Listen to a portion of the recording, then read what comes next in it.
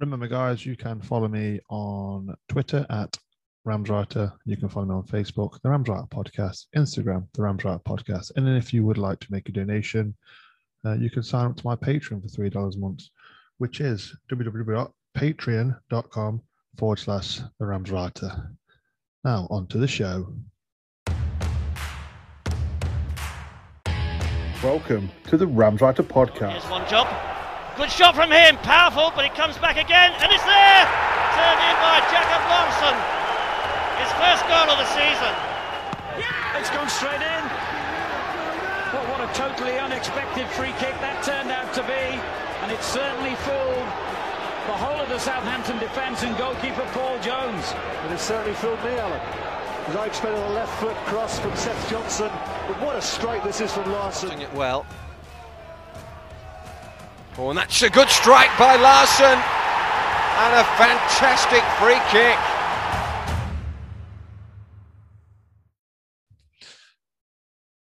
Hello and welcome to the Ramswriter Podcast.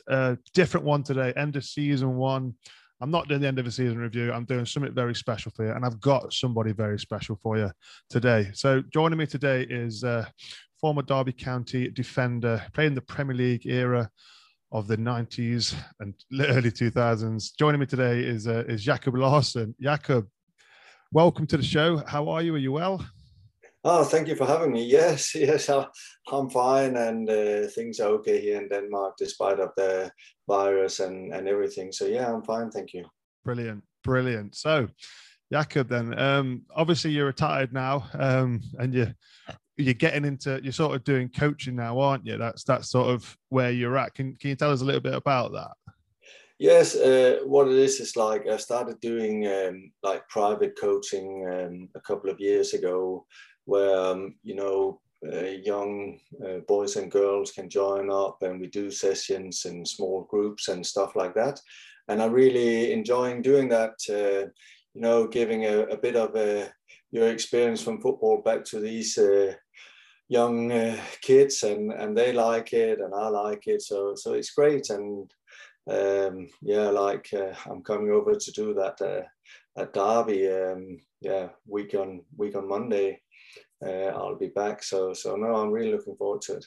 Is that obviously this football camp at Derby? It's been well advertised over social media. I'm sure most of my listeners have seen it. Is this something that you're looking at doing like more regularly, coming over to Derby or even the UK and doing these sort of coaching camps? Yes, it's something I'm doing it with Adam Boulder, who I played with at Derby, and we've had a good chat, and it's something like we would like to do on a more regular basis, so that we hopefully the kids will come again and again, and we can sort of teach them a bit about football and how to play football and stuff like that, and maybe sometimes like just have like this camp and the next camp is about this theme or something. So it's something we hope to develop, and I'm sure we'll be over back end of the school holidays in the UK for another camp, maybe a different kind of camp. I don't know. I have to discuss that with Adam. But yes, it's something like that. And also maybe, I know Adam lives up at Hull. Maybe we want to go there as well and do something, because both of us likes to work with these kids and give them a good time, and just the feel of what it is to be trained by former professional football players. Yeah, I did a few when I was a kid. I'm pretty sure I had one with Eric Steele, and I definitely had one with Steve Sutton. I was a goalkeeper, by the way. That's why they're goalkeepers. So, yeah, and to be honest, I think the experience you get out of that is totally different than what you get from sort of training with your regular sort of team. So, yeah, no, I think that'd be really good. So then, as a kid, then did you always want to be a footballer? Always. My mom and dad said to me, listen, you have to finish your school, you have to do your A-levels. We have something in Denmark, we call it gymnasium. I was the first one to finish that in my family. It's equivalent to the A-levels and that. And they said, you have to do that, no discussion. No matter what you want to do, that's what you have to do. Because for me, I could have finished after 9 years in school and just played football. But when I went to do my A-levels, I had a good headmaster who allowed me to get time off to go to training camps with the Danish youth international teams. I got time off during the week to train. I trained with the first team in Vejle, who was in the best league at that time, 3 times a week from I was 15.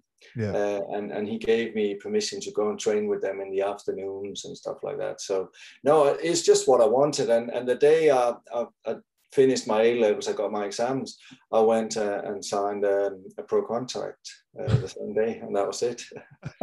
So literally straight from school, straight into football. Yes, nothing else. So yeah, so that's a strange one. After you finish football, then you go like, oh, what have I got to do now? How does this work?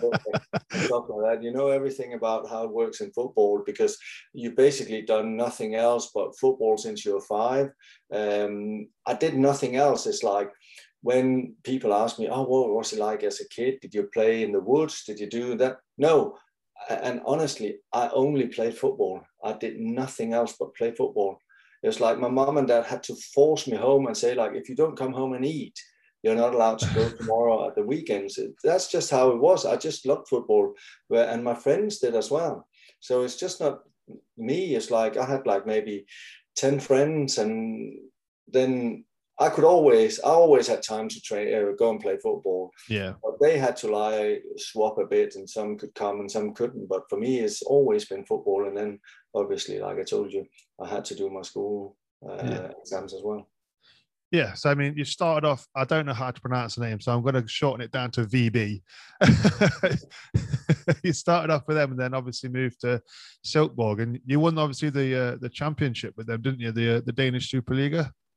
Yes, I mean, Vejle, like VB, like you say, Vejle is where I come from. And when I joined them, we had like the best squad ever in Danish top football.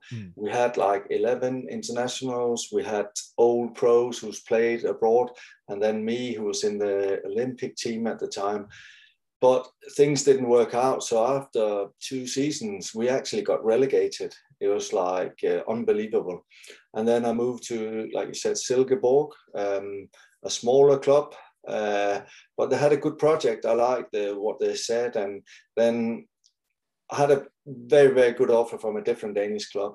But I was like, for my former teammates, or the teammates I had at Vejle, they were going there. And I wanted to do something different because I was like, hey, listen, it didn't work at Vejle. So I wanted to go and stand on my own 2 feet. So I went to Silkeborg, and at the same time, we had a new Swedish coach.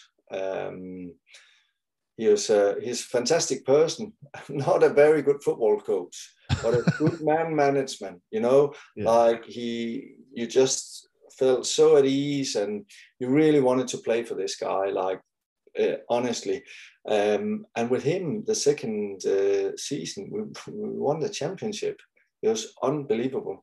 It was one of those seasons where I think from the second round till the second last, we were top of the league, and then we lose the second last game we played against FC Copenhagen, and we lost, and they were 1 point ahead of us then. And then the last game of the season, we won and they lost, and we won the league. It was unbelievable. We were a small club. It was similar to what Leicester did a few years back. Yeah. You know? And we had I think we had 14 players, and it was more or less the same 11 who started all the time. It was only injuries or suspension who changed the team. But it was great. It was an unbelievable performance. Would you say that's one thing that's important then in football is having a consistent 11 rather than a lot of chopping and changing? I think it's more difficult to get things to work when you chop and change. I know today with the big teams, you know, they have to play in the Champions League, they have to win the FA Cup, the league, everything. So they're the manager. It's difficult only to have like 14, 15 players. But then again, I'm like, if you want to win the league, I think you have to have like a consistency of like maybe 7 to 8 players who plays more or less all the time, who's the backbone of the team, who you can rely on. And maybe they're not always performing at their top, level because they might be a bit tired, but they're there for the hard times, the difficult parts during a game. You know, you can rely on them. And some of the others who come into the team, they know, okay, we have these guys, we can trust them, they'll help us, and that gives a certain confidence in it within the team. Yeah. Oh no, brilliant. So then you play in Euro '96. So you got your first days. Was that your first time playing football in England, or had you played before then? I've actually played twice at Wembley before that. Oh, had you? Wembley, yes. I played with Denmark under 16, and I played with Denmark under 18 there. So that was my only 2 times I've played. And then, like you said, the Euros was like at senior level the first time I played there. Yeah. So then you get the move to Derby. Now, was that something that had been talked about for a while? Did you sort of know much about Derby before you moved there? Obviously, we'd just been promoted that season. So then it was sort of like a case of, well, you're going to be coming to a freshly promoted team into the Premier League. What were your sort of feelings? Yeah, what it is actually Jim Smith wanted to buy me in October that season where they were in the first division or championship. Yeah. And I think what happened, we've agreed everything. He's been to Silkeborg. I've met him, I talked to him and everything was great. But what it was then, all of a sudden, I think Derby lost a few games. And he said to me, like, listen, Jacob, maybe this is your first move. You're quite young. I was 23 at the time. He said, I would need somebody with a bit more experience. And that's when he went and got Igor Stimac. Yeah. And then Silkeborg was like, we had a difficult half season then, and they were like, oh, we would like you to stay. Not that we promised you could go if anything came up. Yeah. And then we sort of agreed, listen, he said, Jacob, I really like you. I'd love you to come to the club. Listen, let's see if we get this turned around. And they did. And then after Christmas, I'd say January, February, I went to a tournament in Bangkok with a Danish national team. And from there on, I sort of knew if I just performed at the level I'd done for the past 2 or 3 years, and that Derby, if they got promoted, I would come to Derby. Yeah. So for me, it was basically a countdown from then on till the end of the season. And I've told people this before. I remember us playing at Silkeborg on the Sunday when Derby was playing against Crystal Palace. Yeah. That final or second to last game of the season, I think it was. And for me, that was the most important thing, not playing for Silkeborg, but how that result went, because I knew if they were getting promoted, I knew I was going to go to Derby. Yeah. So for me, that was like the main thing. I wanted to come to England and play football. I knew it was a nice place and stuff like that. I'd looked a little bit into like what the club had done before with the great teams of the 70s and stuff like that. So no, it's just something I really wanted. Yeah, well, it was a big impact bringing Igor Stimac in, because I think we sort of changed system when we brought him in. So then you arrived at obviously at the baseball ground, as it would have been. And what was it like settling in? Because there was obviously there was a lot of different nationalities in the dressing room. You had Dutch players, you had obviously Croatians. I mean, obviously you talk great English now. I mean, we hear it nowadays that it's hard sometimes for like foreign or international players to come and join England because of like language barriers. Was there anything like that at all? Was it a case of settled in quite easily? For me, it's very, very easy to settle in. First of all, I have to say my teammates, they were brilliant. I remember the first time I met them, we had to go to La Manga for like 5 days with our wives and kids and whatever. Listen, they were unbelievable. We get on the coach, we don't know anybody at all, and they were just like up talking to us. The other wives were good to, now my ex-wife, but her, and it's just like there's no problems in that way. With the language, it's like in Denmark, we have we taught English from we were like, I think 11 or 12. All right. So I could speak a little bit. I'm not saying I was brilliant, but I understood most of it. And then it's like after a few weeks, you're sort of a bit more confident, and then you just talk. And then again, I think one of the things was like, I think the manager, I think Jim Smith, he went and he got me, he got Asanovic. Yeah. I think just before the season started, we played 1 or 2 games, he got Christian Daly. Yeah. So there were only like 3 of us who had to like get into the first team and had to settle and stuff like that. So I think that as well, the way they did it, it was quite easy. We had a good coaching staff who made sure that we were okay. They really understood that we came from different cultures, that we're different personalities.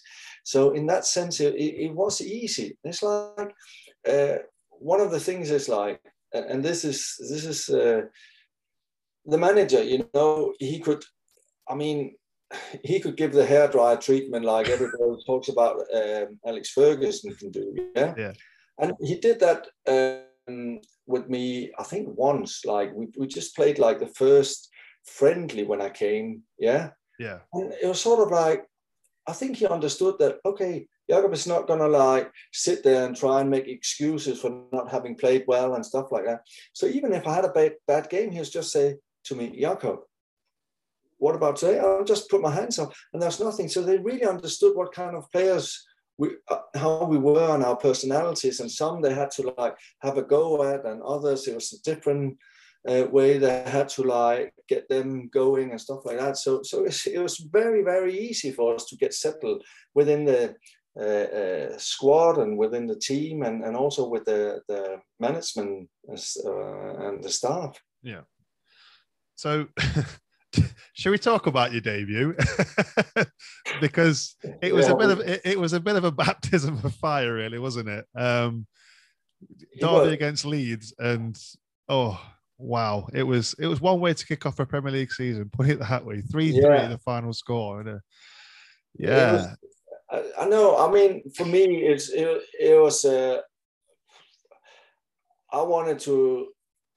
I played a lot better than I did. I mean, I have to say it was a disaster.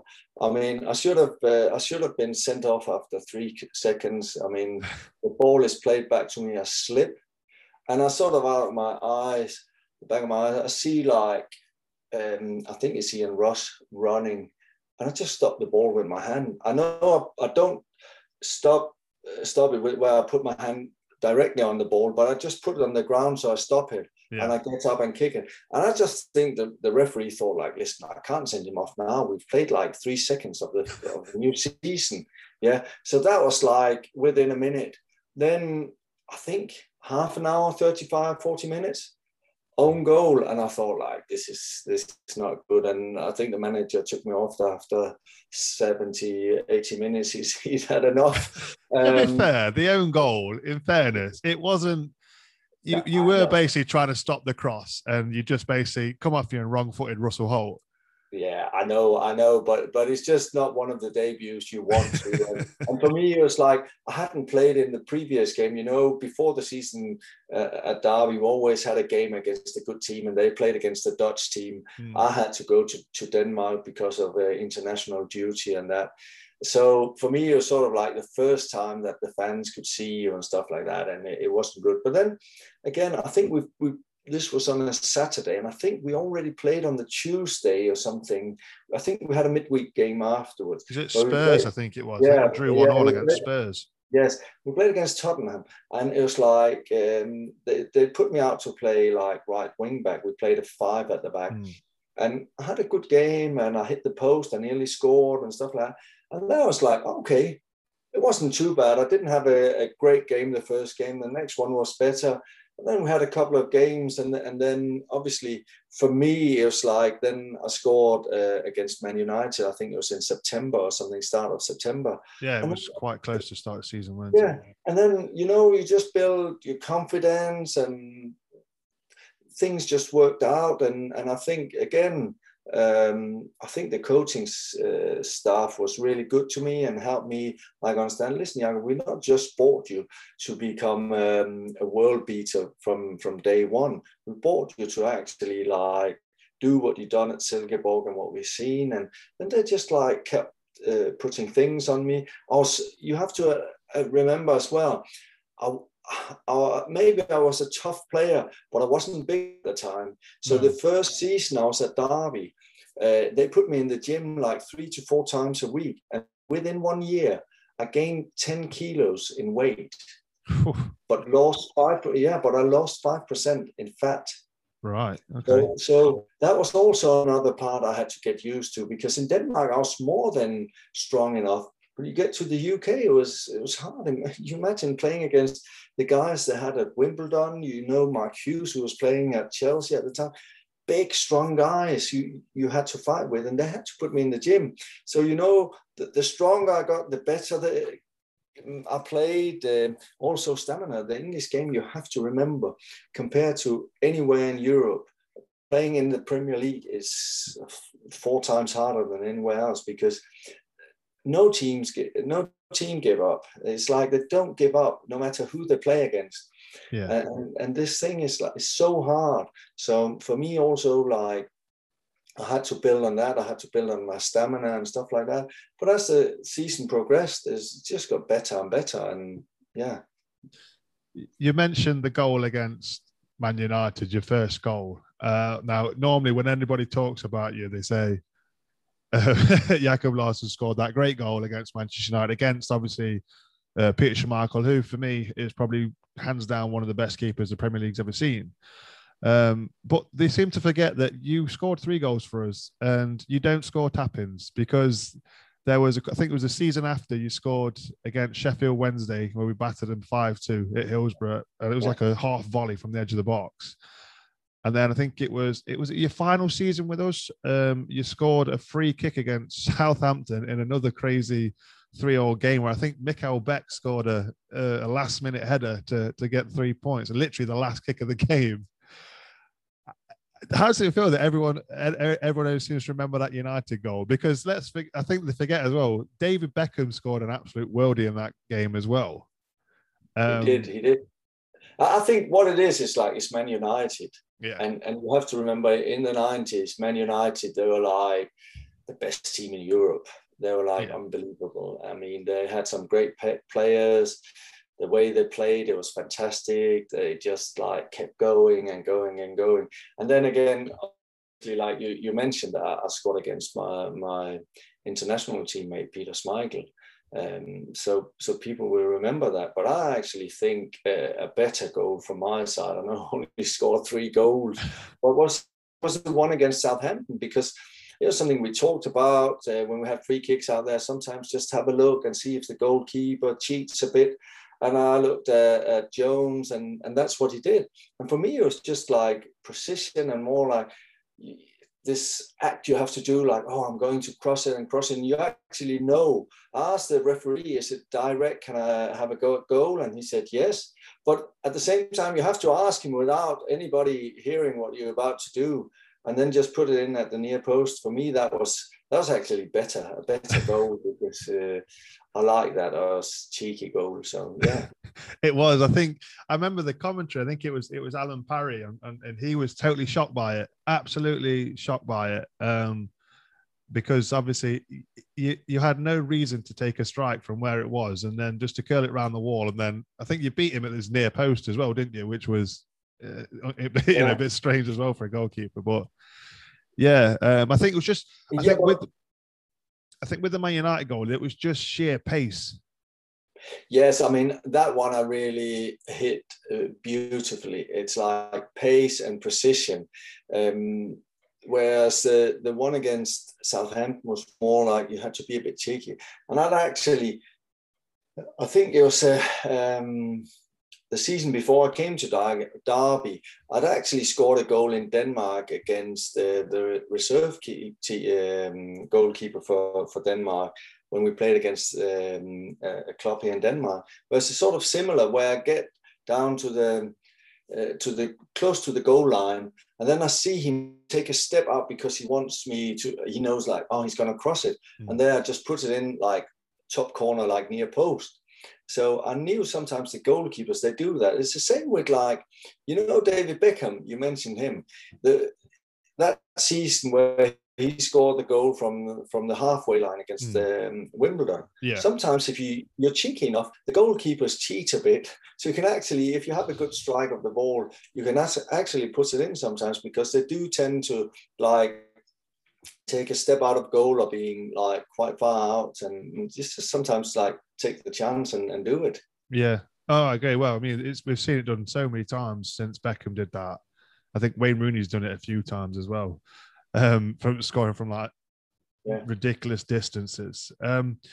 So, I mean, on that, we move on to, obviously, that first season, then we finished 12th, which I think at the time, really, finishing 12th in the Premier League in your first season, it's quite rare. Normally, when you get promoted from the Championship or the Division 1 as it was then, it's normally a case of sort of trying to survive the drop the next season. Yet I think we saw, that Derby team then sort of surpassed that and to finish 12th. Did you feel you could maybe have finished even higher, or do you think 12th was sort of a fair sort of position to finish?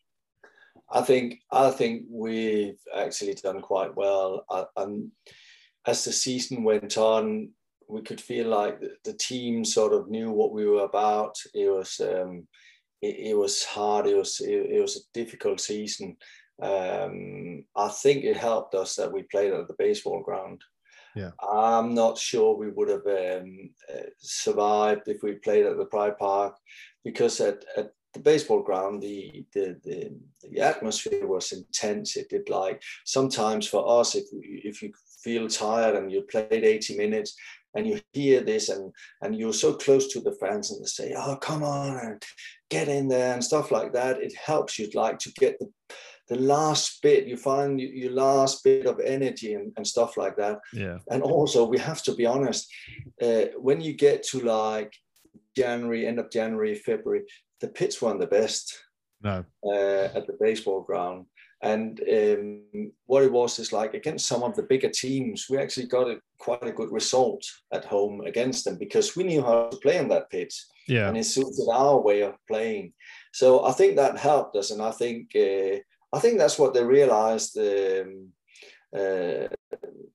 gaffer and Steve McLaren, and that we had to improve for the next season where we went to Pride Park. And that's why they got on and got the 2 Italians and stuff like that, and sort of changed the team a bit, and which proved to be right. And also what we did in the first season, I know that it's like they had a plan. They didn't panic. They never, ever panicked, Jim Smith or Steve McLaren. It's like they had a plan. They knew we had to get points here and there, and they were really good at like keeping us calm and not getting nervous. And I know we had a period of time where we didn't get that many points. Yeah. But they said, like, listen, we have like our statistics in here in the office. It's going to plan the next 4 or 5 games. That's where we got to get our points. And then we got the points, and you grow in confidence and that. And I think that it worked really well, but the baseball ground really, really helped us. Yeah. I mean, I grew up, obviously, my age, it was a lot of the games were at the baseball ground. And then we took the move to Pride Park. And like, as you said, we signed the likes of Aranio, Baiano, Carbonari as well, I think. And then obviously we had the likes of One Chop and Sturridge up front. That team, for me, probably is arguably the best side that we've had in recent years with all them players. Obviously, you included as well. And the likes of Chris Powell, Gary Rao, Igor Stimac, Van der Laan as well. Would you agree that was potentially one of the sort of better sides that Derby have had in recent years? I think what it was, we had a really good squad. We have like quite a few internationals.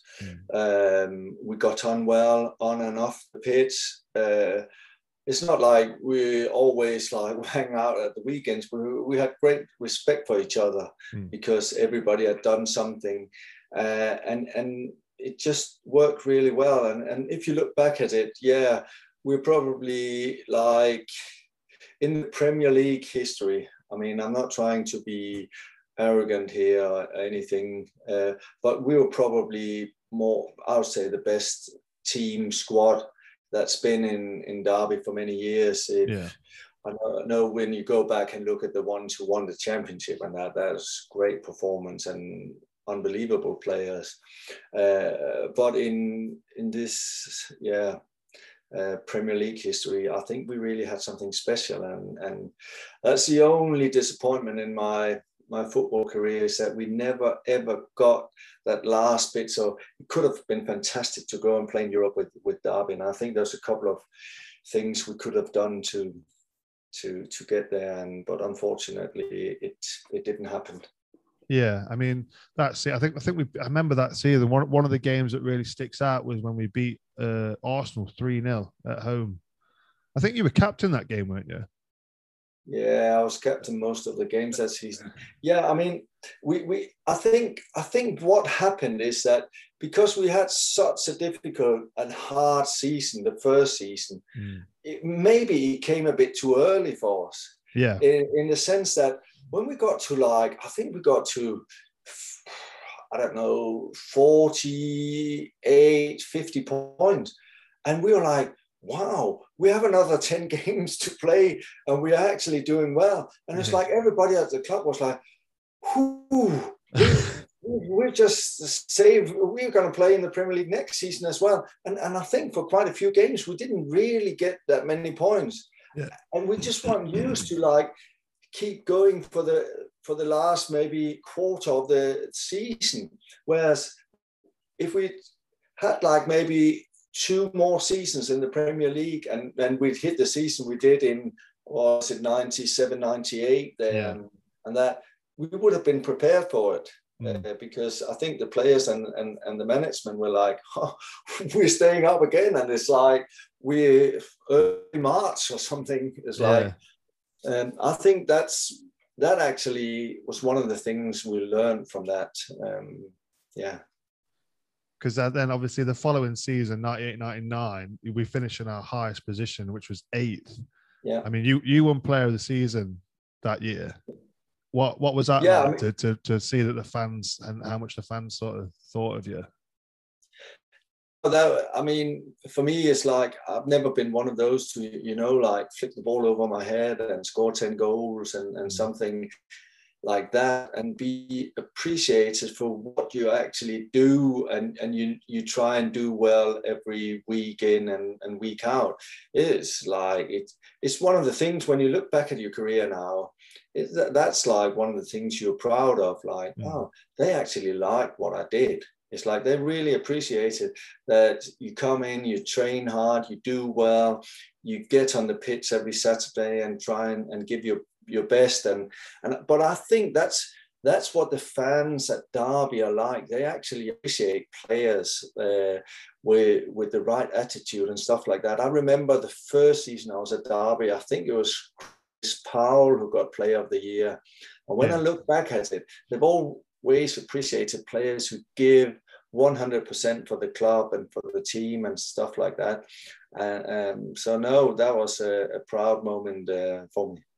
Yeah, no, it was a weird season that as well, because it almost felt like, and even looking back now, like watching sort of highlights on YouTube and looking back at the fixes and whatnot, it wasn't like we were dominant. We seemed to get a lot of sort of 1-goal wins. Do you know what I mean? And we didn't really score too many, yet we ended up, like I say, 8th. And then I think we were 3 points, 4 points that it could have been European football for us. It was crazy. It really was, because I think we sort of lost some key players as well in that season. The likes of, as you mentioned, Chris Powell.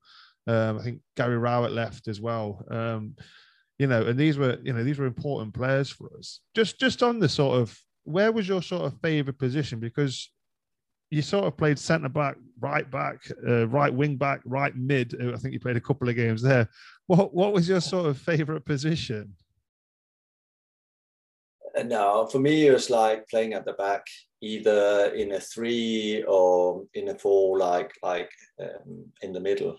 But what it was is like sometimes it's like what we were good at is like tactically we were switched on when we played against teams, and what we tend to do is like against some of the teams we said like, listen, they have this player who's like the reason why they score 80% of their goals. So Jacob, you go and man mark him, and that's why I ended up sometimes playing like right wing back, left wing back, or in midfield marking somebody and stuff like that. But that was just for tactical reasons, trying to like make sure that the opponent didn't score and stuff like that. So that's why I think he knew after I got to play at the back. I think it was like the first season when we played away against Wimbledon is sort of where he started playing me at the centre back. Yeah, and I'm sure they knew that was my favorite position. But we had to win games, and sometimes we had to do things in a different way to make sure, like when we played against Middlesbrough, how can we stop them? We need to stop Juninho. So Jacob, you go and man mark him. We play against a different team. We play against Chelsea. Oh, everything runs through Sola. You go and man mark him. And that's just what we did. And that's why, like I said earlier, it's like there's a great respect within the team for what I did, because some would just say, you just go and man mark somebody and you do that for 90 minutes. But the team appreciated that. And that's why I think we did so well. It's like everybody knew what they had to do on the pitch and that. So for me, it wasn't that important where I played it, as long as we got the results. Yeah. I mean, what did you? I think obviously you play with a lot of centre backs that the likes of Igor Stimac, Stefan Schnorr, Spencer Pryor. But did you play with Paul McGrath as well? I know he was in and around when you were there. Yeah. Yes. Who was sort of like the best sort of pairing or three that you sort of, if you could go back now and go, right, say, for instance, say you're going to play in like an 11-a-side team, a Legends 11-a-side team, Derby County Legends, who would you put in as a back three?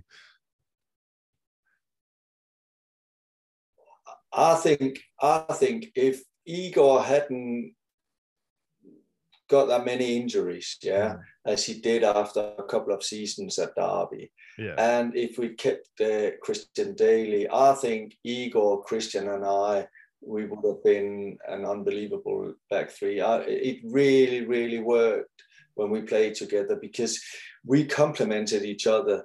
That what I was good at complemented what Igor was good at, and what I think that was a fantastic three. We had the pace with Christian Daly, Igor with his like way of controlling things, and me like being in and around and busy marking and all that, and then we could play out from the back. We could play short. I could like up to the strikers or the wide men.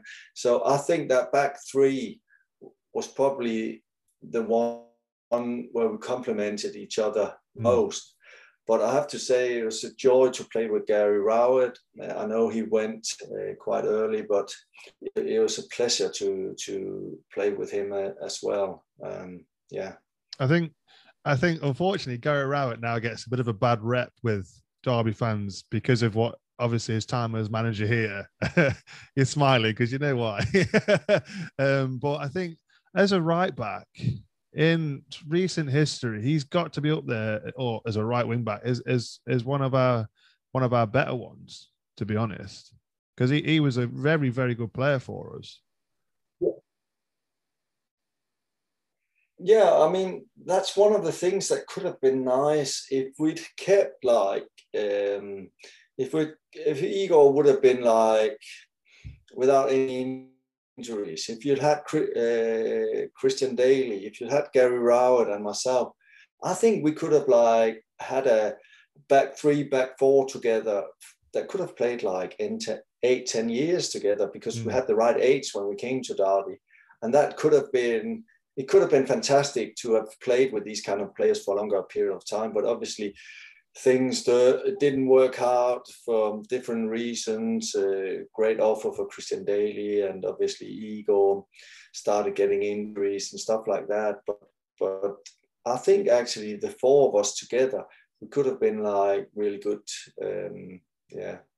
playing together.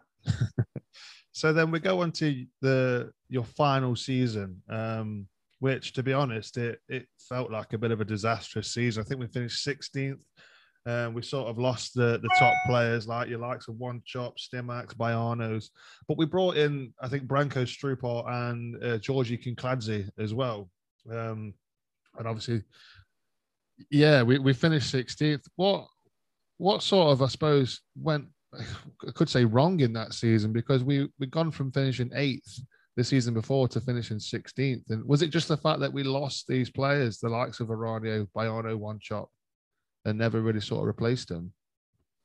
Yeah, I think what it is as well is like we obviously brought in players who was talented and good players, but it's difficult to come into a team where we played together, we liked each other, things worked out, and we really gel. And then somebody comes in and it's like, it's hard for them.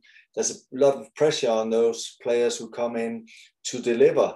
And if you don't get off to a flying start, I think at the time as well, it's because Derby, it's changed a bit. When I came, yeah, you'd get like 2, 3, 4, 5, 10 games to settle in and stuff like that. But things changed, the expectation.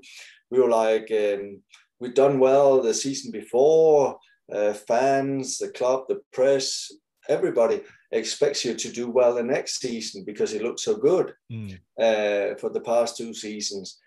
And then we finished like not in a position where we would want to, but it's difficult for these players. It's always easy to sit afterwards. They didn't deliver. They were great players, but it was hard, a difficult team to get into because of the success we'd had. Yeah. What was it like playing with Georgi Kinkladze? Because he was an absolute magician at times. I mean, my friend of mine is a Man City fan.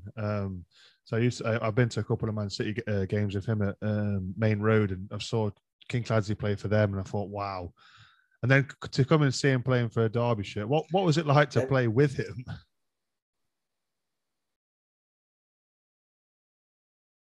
Yeah, I think I like Georgie, and he was a really good technical player, awareness and stuff like that. But he was a different kind of player. If you look at like the way Baiano played, when it was sort of him he had to replace.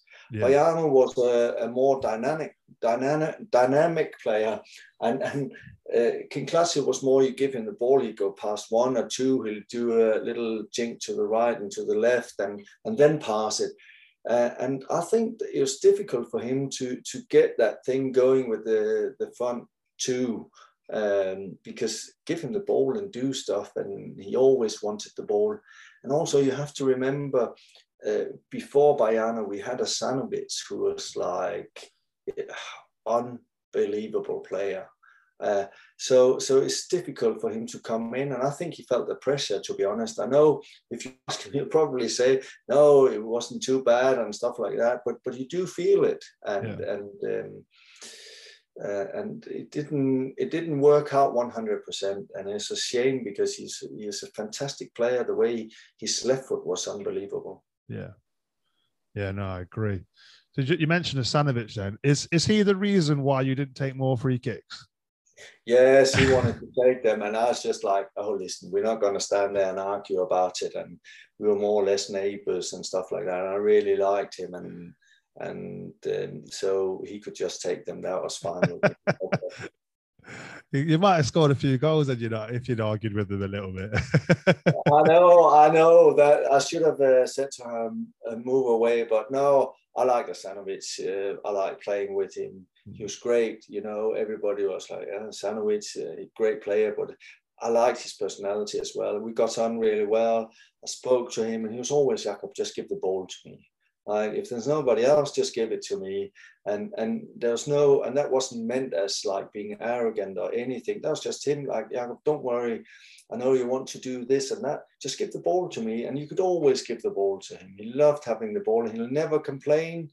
I mean, obviously you want to win games and sometimes you say stuff to each other when you're playing, but it was never like, just give the ball to him. He wanted it and never complained. It was a bad pass or anything. I like playing with him, I have to say.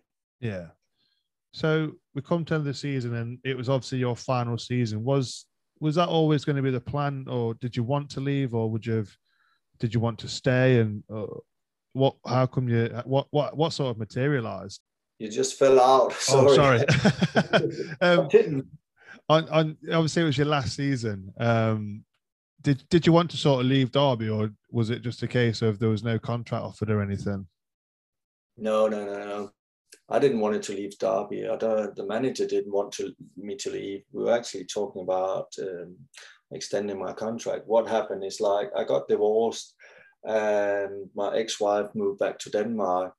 And it was just a case of me. I wanted to be closer to my kids. Bad decision, I have to say. I think it's always easy to look back in hindsight, but we should have just sat down, because my ex-wife, there's no problems with her. Just say, like, listen, how do we get this to work? Yeah. Because that's what we should have done. And I would have played 10 years for Derby. And I was actually going to go back and play for Derby after I played for FC Copenhagen for one season. Everything was more or less agreed. But the manager got sacked on the Monday when I had to more or less come over and resign. And yeah, but it's one of those things, because I didn't want it to leave. He didn't want me to go. Even when he brought in Brackstad as a cover for me, because he knew I'd been divorced for like the best part of a year at the time. But yeah, that it should have been dealt with in a different way. It should have been like, we should have sat down, my agent, Jim Smith, and even with my ex-wife, and said, like, listen, how do we get this to work so Jacob have got peace of mind, he can see his kids and stuff like that, and then keep playing for Derby. So yeah, the only thing I regret in my football career, I have to say, really. Yeah. You did end up back in England, didn't you?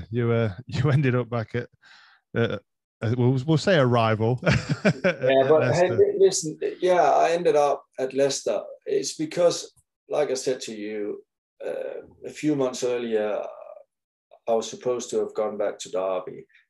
Didn't happen. I got an offer from Leicester. Wrong move, by all means. Wrong move. It's like what it was at Derby, and this is not. There was a different culture at Derby than there was at Leicester, and it just didn't work out. Leicester had some great players at the time, but what I've been brought up with, the way we did things at Derby, and that is completely different at Leicester, and I should never ever have gone. And I actually know that Wolves, who I went on loan to when I was at Leicester, I spoke to one of, I think it was his chief scout. He was, I think, if I remember right, the guy who also helped get me to Derby. And if I'd known that they were interested, I would have gone to them instead, because for me, that would much better. Big mistake from my side, I have to say. And not only just because it's Leicester and a rival of Derby, but also, and this is a thing, sometimes as a football player, you get caught up with your emotions. I just wanted so much to go back to England and play football because I loved it over there. Yeah. That you don't make the right decision. You have to look at where you're going, what's the culture like, what's the style of play and everything. And I didn't. I was just desperate to get back to England to play football. Oh, right. So just on Jim Smith then, obviously the late, great Jim Smith now, a lot of players have a lot of like fond memories of him. Is there any sort of memories for you that really stand out? Yeah, I mean, there's there's a few. I mean, he was like a great manager and character, and like obviously I got on with him really well. I enjoy playing football under him. Never ever had any problems with him. He was like, I remember it's also a bit of an eye opener for this little guy coming from Denmark. It's like, on the Friday before we played Leeds on the Saturday, it was like we had we'd done a bit of a training at that baseball ground, just, set pieces and that. And we had a team meeting up in the players' lounge at baseball ground. And there was like a glass of champagne for everybody because we had to like wish each other a good season and stuff like that. I was like, you can't do that. What I admire most about Jim Smith, and I don't think he got enough credit for that, because everybody is like, oh, he was the old school manager, he was this and that. But he was actually one of the most forward-thinking coaches and one of the managers and one of the managers who really knew how to adapt to the new times. Because I remember once, it was the first season where Stefano Aranio came and Baiano. Yeah. And if I remember correctly, I think we were going somewhere for just a little break with the team, and the manager wanted us to go. Do you want to go there or there? But it was like, as a team, we wanted to stay at Derby and train. Yeah. We didn't want that. We were like, we wanted to prepare right. Everybody was up for it. And the senior pros went to him and said, like, listen, Gaffer, we don't want to go. We want to stay at home and train. And I think he was gutted that we didn't have a trip and somewhere to go where it was nice and warm and that. But he accepted that and said, oh, listen, this is what you want to do. We had a great coach in Steve McClaren who like would prepare us and stuff like that. So it just worked. And I think that's, some might say it was the influence of Steve McClaren that Jim Smith was that good at adapting. But I think he just saw like, listen, this is what I've got to do with this squad. So he just changed things and we just got on with it. And I really liked it. And we were the first one to have Pro Zone. We were probably one of the first teams in the Premier League to have a sports psychologist in there. So, and I think that's a side of Jim Smith that he never, ever got credit for. Yeah.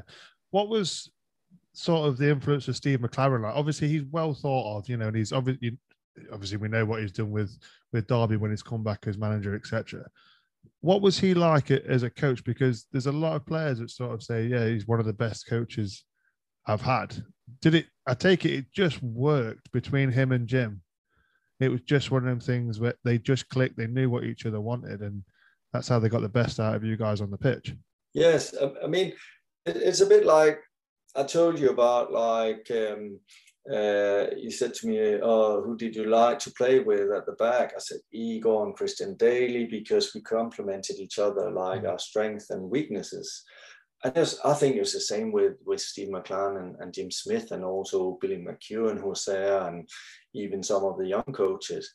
But Steve was really good at like working with us. He had this thing, I think, of like knowing when to push us a bit and just to say, oh, we take it a bit easy. I think tactically, really good. They prepared us for every game down to the T, like we were prepared for every game we played. We never turned up and thought like, oh, okay, we'll just go and play off the cuff here.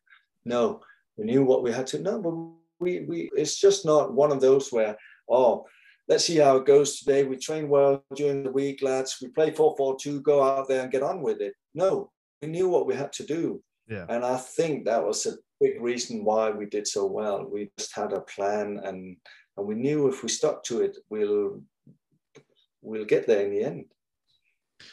Brilliant. So I've got a couple of questions then from fans. First one's from David. He says, who's your 3 best players that you rated with at Derby? And who did you get on with the best with, and who did you not feel so close to? Who's the best players? I think it's difficult because I think we had really quite a few good players at Derby. Me being a defender, no, like I said to you, I enjoyed playing with Igor and Christian Daly at the back. But again,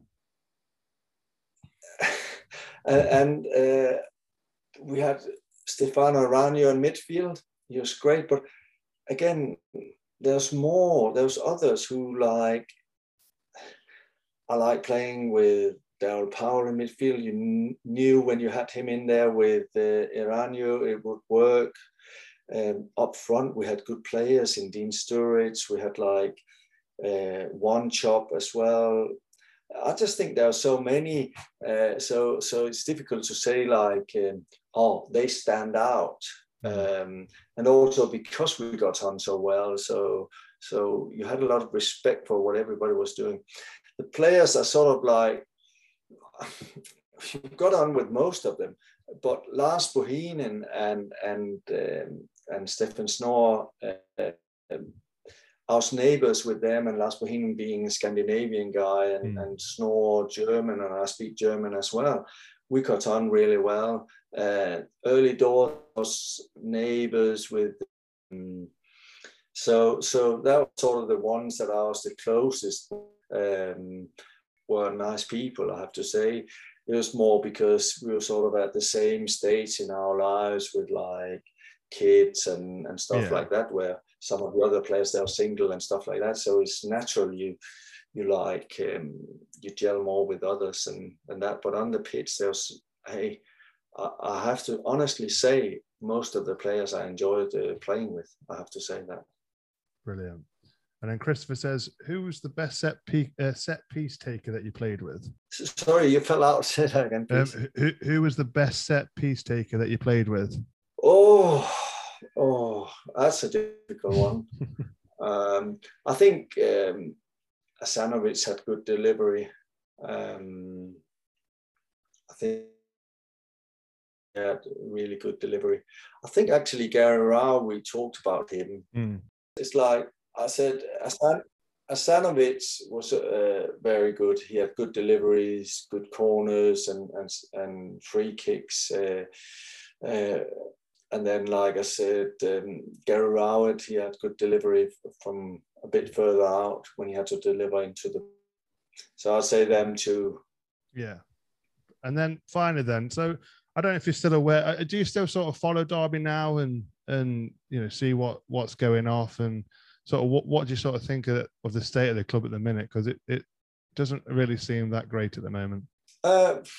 No, I know when you sit there as a fan and you want them to do well, and that, yeah, I do follow them. I think what it is obviously the chairman has put a lot of money in over quite a few years. And because it's so expensive and you do get tired of it. I do understand that, I have to say, when you put money in every month from your own pocket, and I know he's been hit hard because of this coronavirus, because there's no revenue at the club. Then it's always, when there's talk about the club being taken over by somebody else, it takes the focus away from what it should be on the pitch. Yeah. And then obviously it didn't work out with Cocu. All of a sudden he's got his own squad that he had to he built. And then Wayne Rooney, a young, inexperienced manager, gets thrown in, and I think it's a great achievement that he actually got the team to stay up. And I hope he'll get time to rebuild in the summer and do something there, and then he can sort of put his own team together and stuff like that. And then I think actually with things, it's going to be a lot better. Yeah. And when I look at it, I also look at we got a really good academy. And I think if it comes to it, let some of the young players there play, get some experience in, and maybe not always invest in big money, players, but some of these young ones and take the risk. I know it's easy for me to sit and say here because I'm not in charge, so that's easy. But as a whole, we have got great academy, great training facilities, stadium, but most of all, I think Derby has got a good foundation of supporters who will always be there. So even if they got relegated to like League One, there'll still be 15, 20,000 every time they play. So the foundation is there. You just need to either the chairman comes up with a new plan or new owners in who comes in with their own ideas, then the club will go forward from there. I'm sure of that 100%. Yeah. So do you think, obviously you're now coaching, is I'm not going to say it, but do you think sort of like it, are you looking to sort of go into maybe coaching into like the Premier League or back into sort of football, be a manager maybe one day? What does sort of the future sort of hold for Jacob Laursen? I don't know what I'm hoping to do. I just like take it day by day. It's like really, I'm looking forward to it, but you never know. I had the opportunity a couple of years ago in Denmark to do it. And the situation wasn't right at the time. But it's not something where I put my name forward to do anything or stuff like that. So I don't know. I enjoy doing what I'm doing now, and I don't think too much about the future in that respect, I have to say, to be honest. Oh no, that's brilliant. Well, maybe you never know. We might see you back at Pride Park one day, standing on the dugout. You never know. I'm sure you'd be greatly welcome there. Definitely. I think what it is like I think the most important things that Derby supporters have to do now is like get back behind the team for the new season and stuff like that. And I think if they do it right, I know Wayne Rooney is not that experienced, but he knows a lot about football. And if you get that's just how I see it. If you get some of the young players in and play, they'll do anything for a manager like him. And he can actually relate to them. It's not that long ago he played himself, and he's a big name in British football. And I think I actually think they can do well. And we just have to give them time sometimes. I know it's difficult in football to be patient. I know it's very difficult, and nowadays especially. But sometimes you just have to give them a little bit of time. I mean, I know this is completely different. I look at the manager, who's the manager at Brentford. He's a Danish guy, Thomas Frank. Yeah. When he first came to Brentford, I think he was the assistant, and then their manager went on, was it Aston Villa or something? I can't remember. And he took over, and I think he lost 7 out of his first 8 games, and things didn't look that well and stuff like that. And he just got through the season, and Brentford stuck by him. And it was like, then the next season, I think they lost in the playoff finals, and they're there again this season, and they play some good football. And I think sometimes you have to be a bit more patient. And then again, I know it's not my money who's been put into the club, and it's easy to say, but I just feel that sometimes when you look at it, those places where they actually turn things around and stuff like that, they are a bit more patient. And I hope they'll give Wayne Rooney time to develop and build his own team. I think because of the knowledge he has of football and that, I think he'll be okay. Yeah, no, I think you will. I mean, I know there's a lot of fans that have sort of doubted him and wanted this to still now don't think he should be the manager. But I think you're right in what you're saying, that he does. He probably, if he is given time and time to build his own squad and money to sort of spend, then hopefully then he can come up trumps and bring us back again. So, do you think just last question? Do you think football's changed? As in style of plays changed massively? Because when I look at that team from your era, when you played, there was it was very sort of, I wouldn't say direct, but there was there was a lot of football that it was just about attacking and getting forward and scoring goals.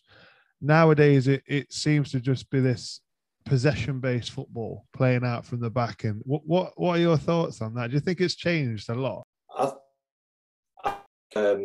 And I don't say that to be positive or negative. It's got nothing to do with it. It's just an observation, basically. It's like, I don't think that us playing when I played would have had great success today. But at the same time, those playing today wouldn't have been good players when we played, because it's different type of football. I mean, one thing, we were allowed to tackle. They're not allowed to tackle today and stuff like that. And like you say, today, you have to be an unbelievable athlete to play football and to play at the highest level, because it's so fast. It's like 90 minutes, 100%, like you say, possession, and you have to, like, when you lose the ball, you have to like repress straight away and stuff like that. It's like it's a different kind of players. Whereas I think you had, when I played, it was more about, like you say, going forward, give the ball to somebody, they could do a trick, they could see a pass, where today they really, it's all about, they know where to run, and there's nothing, when they play, there's not too much off the cuff. And that's why I think today we really love when you have Salah, who gets the ball and he does a trick that they haven't practiced at the training ground. Because I think too much today is about what you've done at the training ground. It's all, if you really prepare to play against teams today, you more or less know how they're going to play. Yeah. It's like, but today it's hard for the players. It's like, I don't envy them, I have to say. Yeah, I don't. There's a lot of, like you said, the fitness thing today is it's unbelievable. You know, the whole body shape of players has changed and all sorts. It's unreal. But anyway, thank you so much for coming on and giving up your time to come and chat to me. I really appreciate that. Thank you very much. Obviously, you basically the crazy thing is, right, when I was obviously growing up watching football, like Mark Poom was always my favorite player because of his being a goalkeeper like I was. But you were my sort of second favorite player, and it was obviously with how you played on the pitch as well. But not only that, your birthday is 2 days before mine. Yeah, that's good enough for me. That's good enough for me. But no, it's been an absolute pleasure to have you on, Jacob, and all the best for your coaching and for, hopefully, you know, like I say, you never know, we might see on the touchline or somewhere in the background at Derby one day. You never know. So thank you very much for coming on. Thank you for having me. Thank you. It was a pleasure. No problem. Stay blue as